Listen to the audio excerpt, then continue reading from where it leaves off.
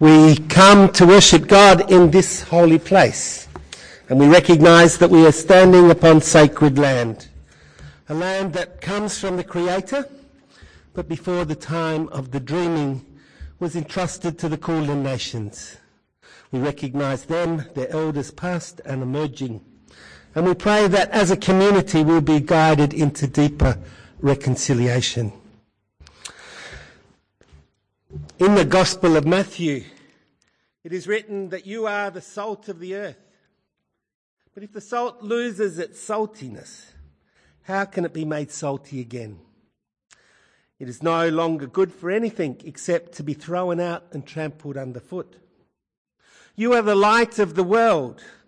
A town built on a hill cannot be hidden. Neither do people light a lamp and put it under a bowl. Instead, they put it on its stand, and it gives light to everyone in the house. In the same way, let your light shine before others, that they may see your good deeds and glorify your Father in heaven.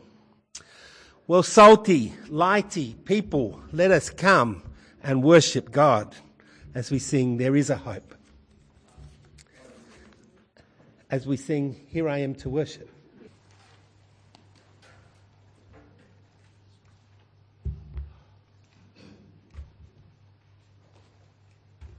First reading is taken from Acts chapter 2, verses 42 to 48. The fellowship of the believers. They devoted themselves to the apostles' teaching and to the fellowship, to the breaking of bread and to prayer. Everyone was filled with awe, and many wonders and miraculous signs were done by the apostles. All the believers were together and had everything in common. Selling their possessions and goods, they gave to anyone as he had need. Every day they continued to meet together in the temple courts. They broke bread in their homes and ate together with glad and sincere hearts, praising God and enjoying the favour of all the people. And the Lord added to their number daily those who were being saved.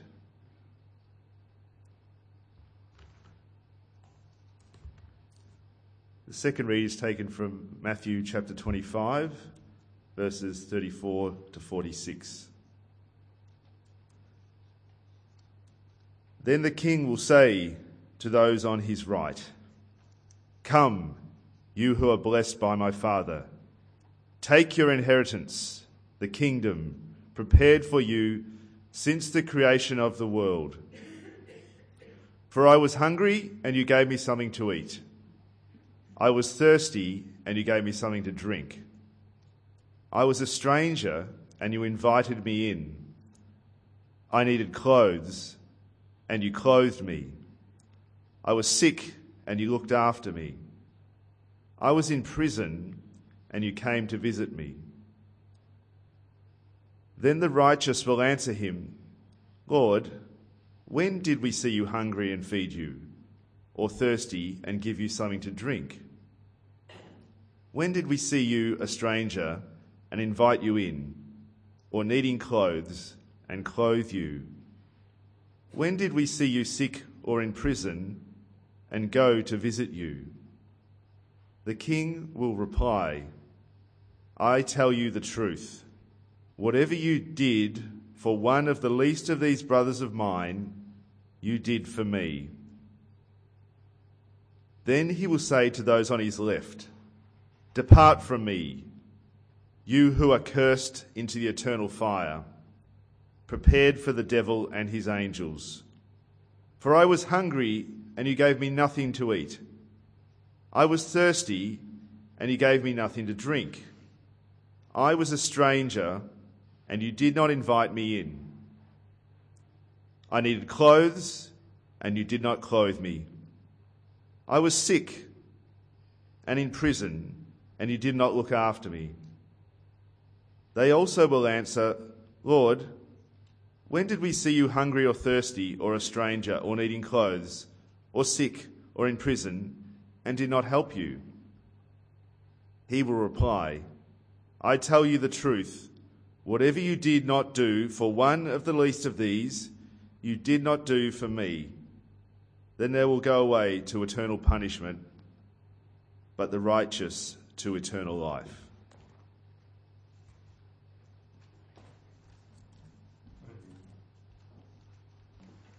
Good morning.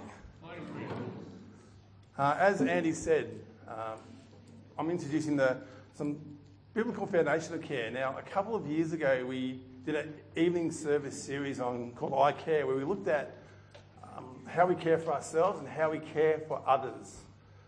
And when I told Andy this, he said, we're launching a new pastoral care or a care theme within this church, and it'd be good to explore some of that. And as I said before, that we're using the term care, but in churches we use pastoral care. But we mainly want to just talk about how care, because I think they're pretty much the same, and I'll talk about that in a second. But let's just open up in a word of prayer. Dear God, thank you that you teach us through your word, and you have the example of Jesus through our lives. Lord, open up our word this morning as we get to learn from you and learn about you and how we can apply it in our lives. I ask that you give us open hearts and open minds this morning. In your mighty, wonderful name. Amen. So as I was growing up, especially in my primary school days, I loved animals and I wanted to be a vet. And I wanted to have as many pets as possible. I was fortunate enough to have a fair few pets.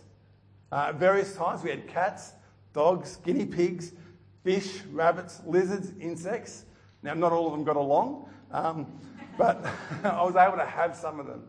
And I grew up in Melton, which, for those who know it now, is built up a little bit, but back then as well, it was a few spaces with lots of open areas as well. And so sometimes my friends and I, we would used to go out and collect some lizards. And mainly the big ones, like the blue tongues and the shinglebacks. And there's a little creek nearby, which we used to go and collect some.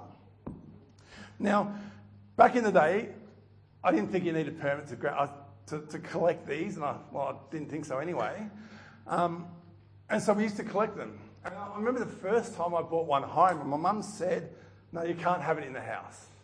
You can't have a lizard in the house." So we compromised a little bit, and we said, "Okay, can I keep it outside?" And I said, we used to have fish. We had an old fish tank lying around. And so I said, I know what I can do. I can get some sand and get some dirt and get some other things and put it in this fish tank and keep the lizard in there. So as I said, my friends and I caught some lizard, and we caught one blue tongue on this one day.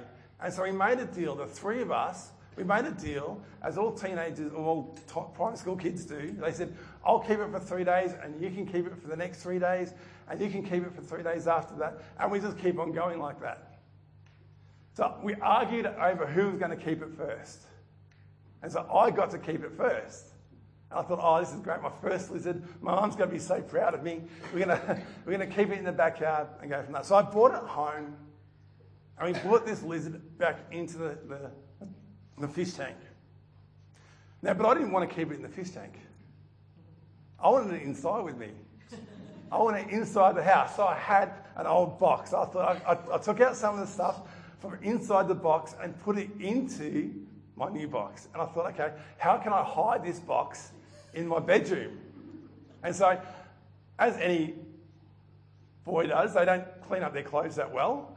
So I put this box, and I made sure there was holes in it, and I put my clothes near the top of it, so I could at least hide it from my parents.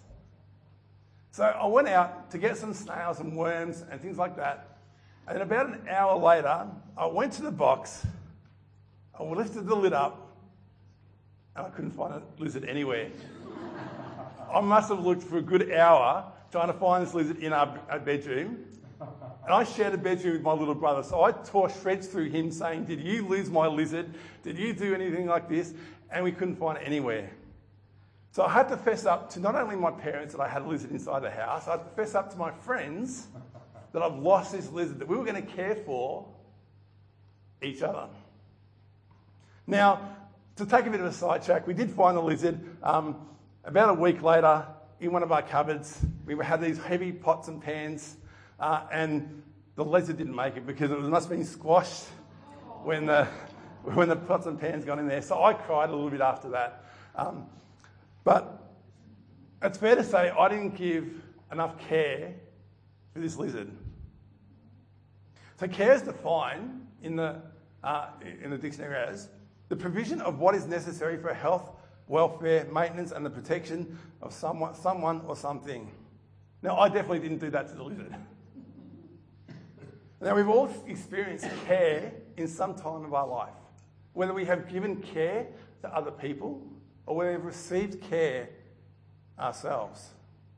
And when we talk about care within the church, it concerns the whole person, not just their physical, but their emotional and social and spiritual aspects as well. It is the care and concern of the whole person, not just one area. And in all our lives, we get to call upon and encounter care all the time. As I said, whether we give it out or whether we need it ourselves, whether we give it out to pets or friends or family members, or we need it ourselves when we receive it from people within our church or our friends or family members. But how should we give care? And what does it look like practically in our lives? See, we all have that feeling within ourselves that we want to help other people. And especially when they're in times of need. But how do we do it? How does it look in our lives? So as I said in our preamble, that we should look no further than the Bible or Jesus' example on how we should care for different things. Jesus was the ultimate carer. He knew how to care for other people, but he also knew how to look after himself. And just as a side note before I get on to anything else, if you are in need of care, if you need a little help in your life, there are people within this church that will be able to help you out. So don't try to do this sort of thing alone. Put your hand up or we can help you out in that area. But how do we care? One image that gets used a lot in the Bible is shepherding. In John 10:14, Jesus says, "I am the good shepherd." Shepherding is one of those occupations that we see here in Australia, but not as we see over in the rest of the world. It is still a valid occupation in different countries, and especially those arid countries where there's lots of space and lots of open places. And so back in Jesus' time, it was an occupation that lots of people knew about. And there's a pretty good story that I heard that sums up what shepherding is and what shepherding isn't. An Israeli tour guide was explaining the scenery, the history and the lifestyle, and his description included a heartwarming portrayal of what a shepherd does and the relationship between the sheep. He told on how the shepherd builds a relationship with his sheep and how he feeds them and gently cares for them. He pointed out that the shepherd doesn't drive the sheep, he merely guides it and leads them. How he spends time getting to know the sheep because they hear his voice and follow. He explained on a previous tour things backfired for him when he was giving the same speech about sheep and shepherds, but in the midst of his telling his story, people were looking out the window at a guy in the fields. They had a herd of sheep and he was throwing rocks at them and whacking them with sticks. The sheep-driving man in his field torpedoed the guys and he said, "No, stop, I've got to stop the bus. I've got to talk to this guy because I'm giving this story about what a shepherd does, and here is this guy beating the sheep with sticks and throwing rocks at it." So he jumped off. He said, "Don't you understand what you have done to me? You are mistreating and hazing and assaulting the sheep. What is going on?" For a moment, he froze. He said, "Man, you've got me all wrong. I'm a sheep chaser, not a shepherd. I'm a butcher." This poor, unwitting fellow had just proved the tour guide what was good caring and what was bad caring, what was good shepherding and what was bad shepherding. So often we think that shepherding or being a shepherd is about getting from the sheep from one place to the next place. but it is a lot more than that. Think about what it would have been like in Jesus' time, that little picture up there. There would have been no fences, no trucks to transport them. So they had to stay close to the sheep. They had to know the sheep, to care for the sheep. They had to sleep with the sheep, stay near them. People still think that these sheep were being cared for. And especially in that story where you see someone, as I said before, and they were throwing sticks at them, people still thought that they were being cared for the sheep. But that's not how we care for the sheep. If we want to look for a typical biblical version of shepherding, we need to look no further than the Psalm 23. And it says, "The Lord is my shepherd. I lack nothing. He makes me lie down in green pastures. He leads me beside quiet waters. He refreshes my soul. He guides me along the right paths for his name's sake. Even though I walk through the darkest valley, I will fear no evil, for you are with me. Your rod and your staff, they comfort me." Let's just unpack this a little bit. He makes me lie down in green pastures and he leads me to quiet waters. The green pastures there for a sheep is lots of things. It is food. It is comfort. And so God leads us there. And he leads me to the quiet waters. The quiet waters, again, would have been those waters for nutrient and for sustaining. But also the quiet waters where there aren't dangers around. He doesn't force them along. He doesn't push them along. He guides and leads. He refreshes them. He leads them to be refreshing of their soul. When I think about the images of what God has done for me, that resonates with me as well.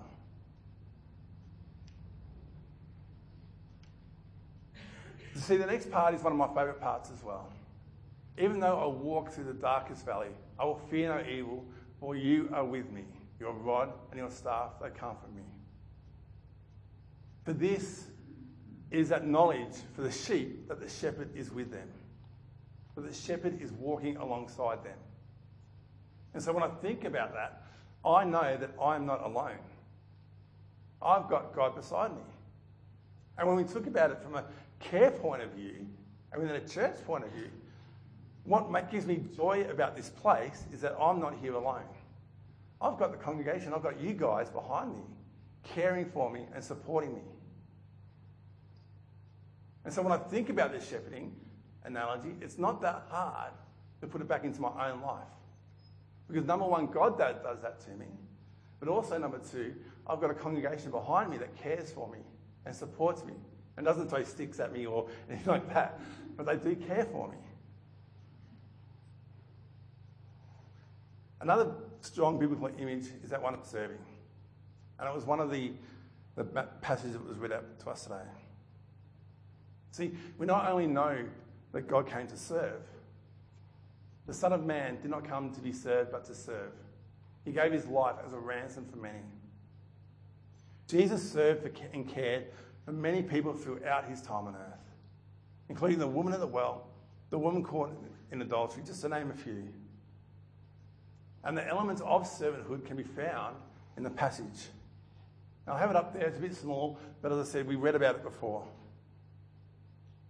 The passage picks up some of the elements that we are more familiar with about caring, like visiting and feeding and just being there for people.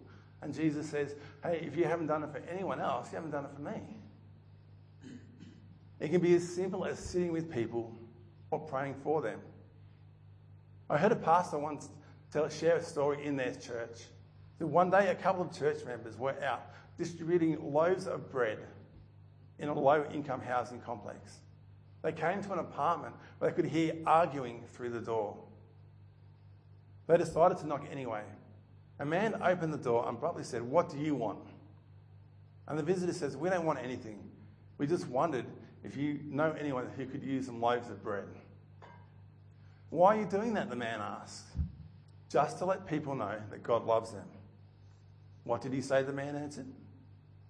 "We're just handing out loaves of bread to let people know that God loves them." The man stared and said, "I can't believe this. We just buried our 3-week-old son yesterday, and now you are here at our door." The visitor offered to pray with them, and the couple accepted their offer. And as they were leaving the door was being closed, they heard the husband say to his wife, "See, honey, I told you God cares. We thought he wasn't paying attention to us. But he sent those people here to make sure we knew." See, this is God and serving in action. This is care in action. See, we can see from this story, care is about serving others. And it's about the ministry of the whole church. It is not just praying, it is not just giving, it's a combination of those things. This couple offered the gift of love just by handing out bread. They were just members of a congregation responding to God's call. Sometimes we have that thought that it can just be left up to the paid workers or the pastoral care team. But sometimes we have to have that thought to think, no, we are all can give pastoral care, or all give care to people. So like the Matthew passage, the book of Acts gives us some insight into how we might live this. So I'll read this one out again. Acts 2, 42 to 48. They devoted themselves to the apostles' teaching and to the fellowship, to the breaking of the bread and to prayer. Everyone was filled with awe of the many wonders and signs performed by the apostles. All the believers were together and continued and had everything in common. They sold property and possessions to give to anyone in need. Every day they continued to meet together in the temple courts. They broke bread in their homes and ate together with glad and sincere hearts, praising God and enjoying the favour of all the people. And the Lord added to their number of those who were being saved. See, when I read this story, again, it fills my heart up because it is about the community getting together and caring for each other. It wasn't just left up to one or two people. It was left up for the whole community to care for each other. See, Ian Bunting once said, "Where Christ is, the church is." So if Christ is amongst the suffering, then so must the church. There are so many people within our congregation that suffer in different ways, whether it is through financial and Northland Care helps, or whether it is spiritually or emotionally. And there are times when we suffer and we need people around us. It goes back to the Acts church on how they rallied around each other and helped each other out. So when I read the Bible, I find a foundation for caring. And it's being God-like and being Christ-like.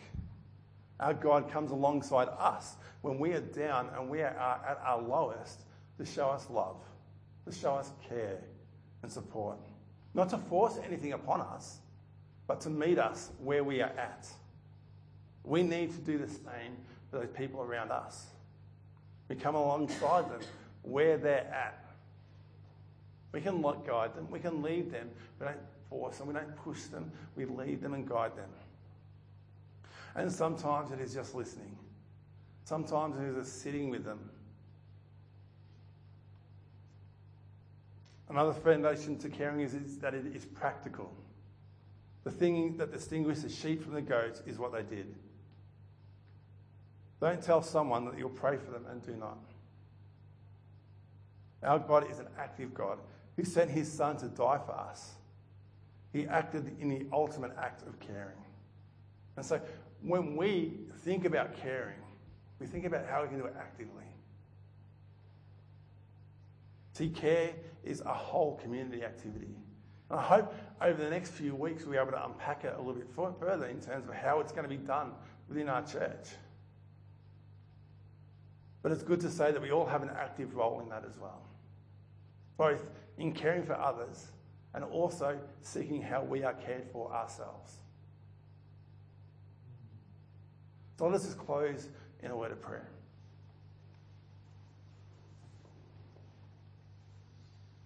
Dear Heavenly Father, we thank you. We thank you that you love us. We thank you that you guide us through the waters and lead us to those soft grass. And that when we do go through the valley of death, that you do not leave us. And Lord, when we think about care, how we care for ourselves, please encourage us to, when we do feel low, that we don't have to do it alone. That we reach out and seek the care that we need. But Lord, as this church and as this congregation looks at how we care within our church, and we're going to launch a few different models, Lord, remind us how to care for each other. Remind us how to look out for each other. Remind us to look to the Bible, to your examples of care.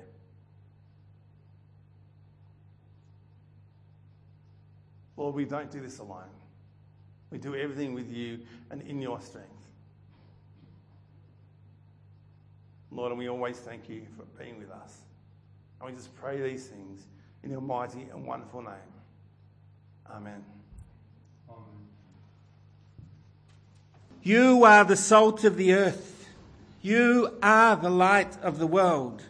Let your light shine before others, that seeing your justice, mercy and compassion, they may give glory to God in heaven.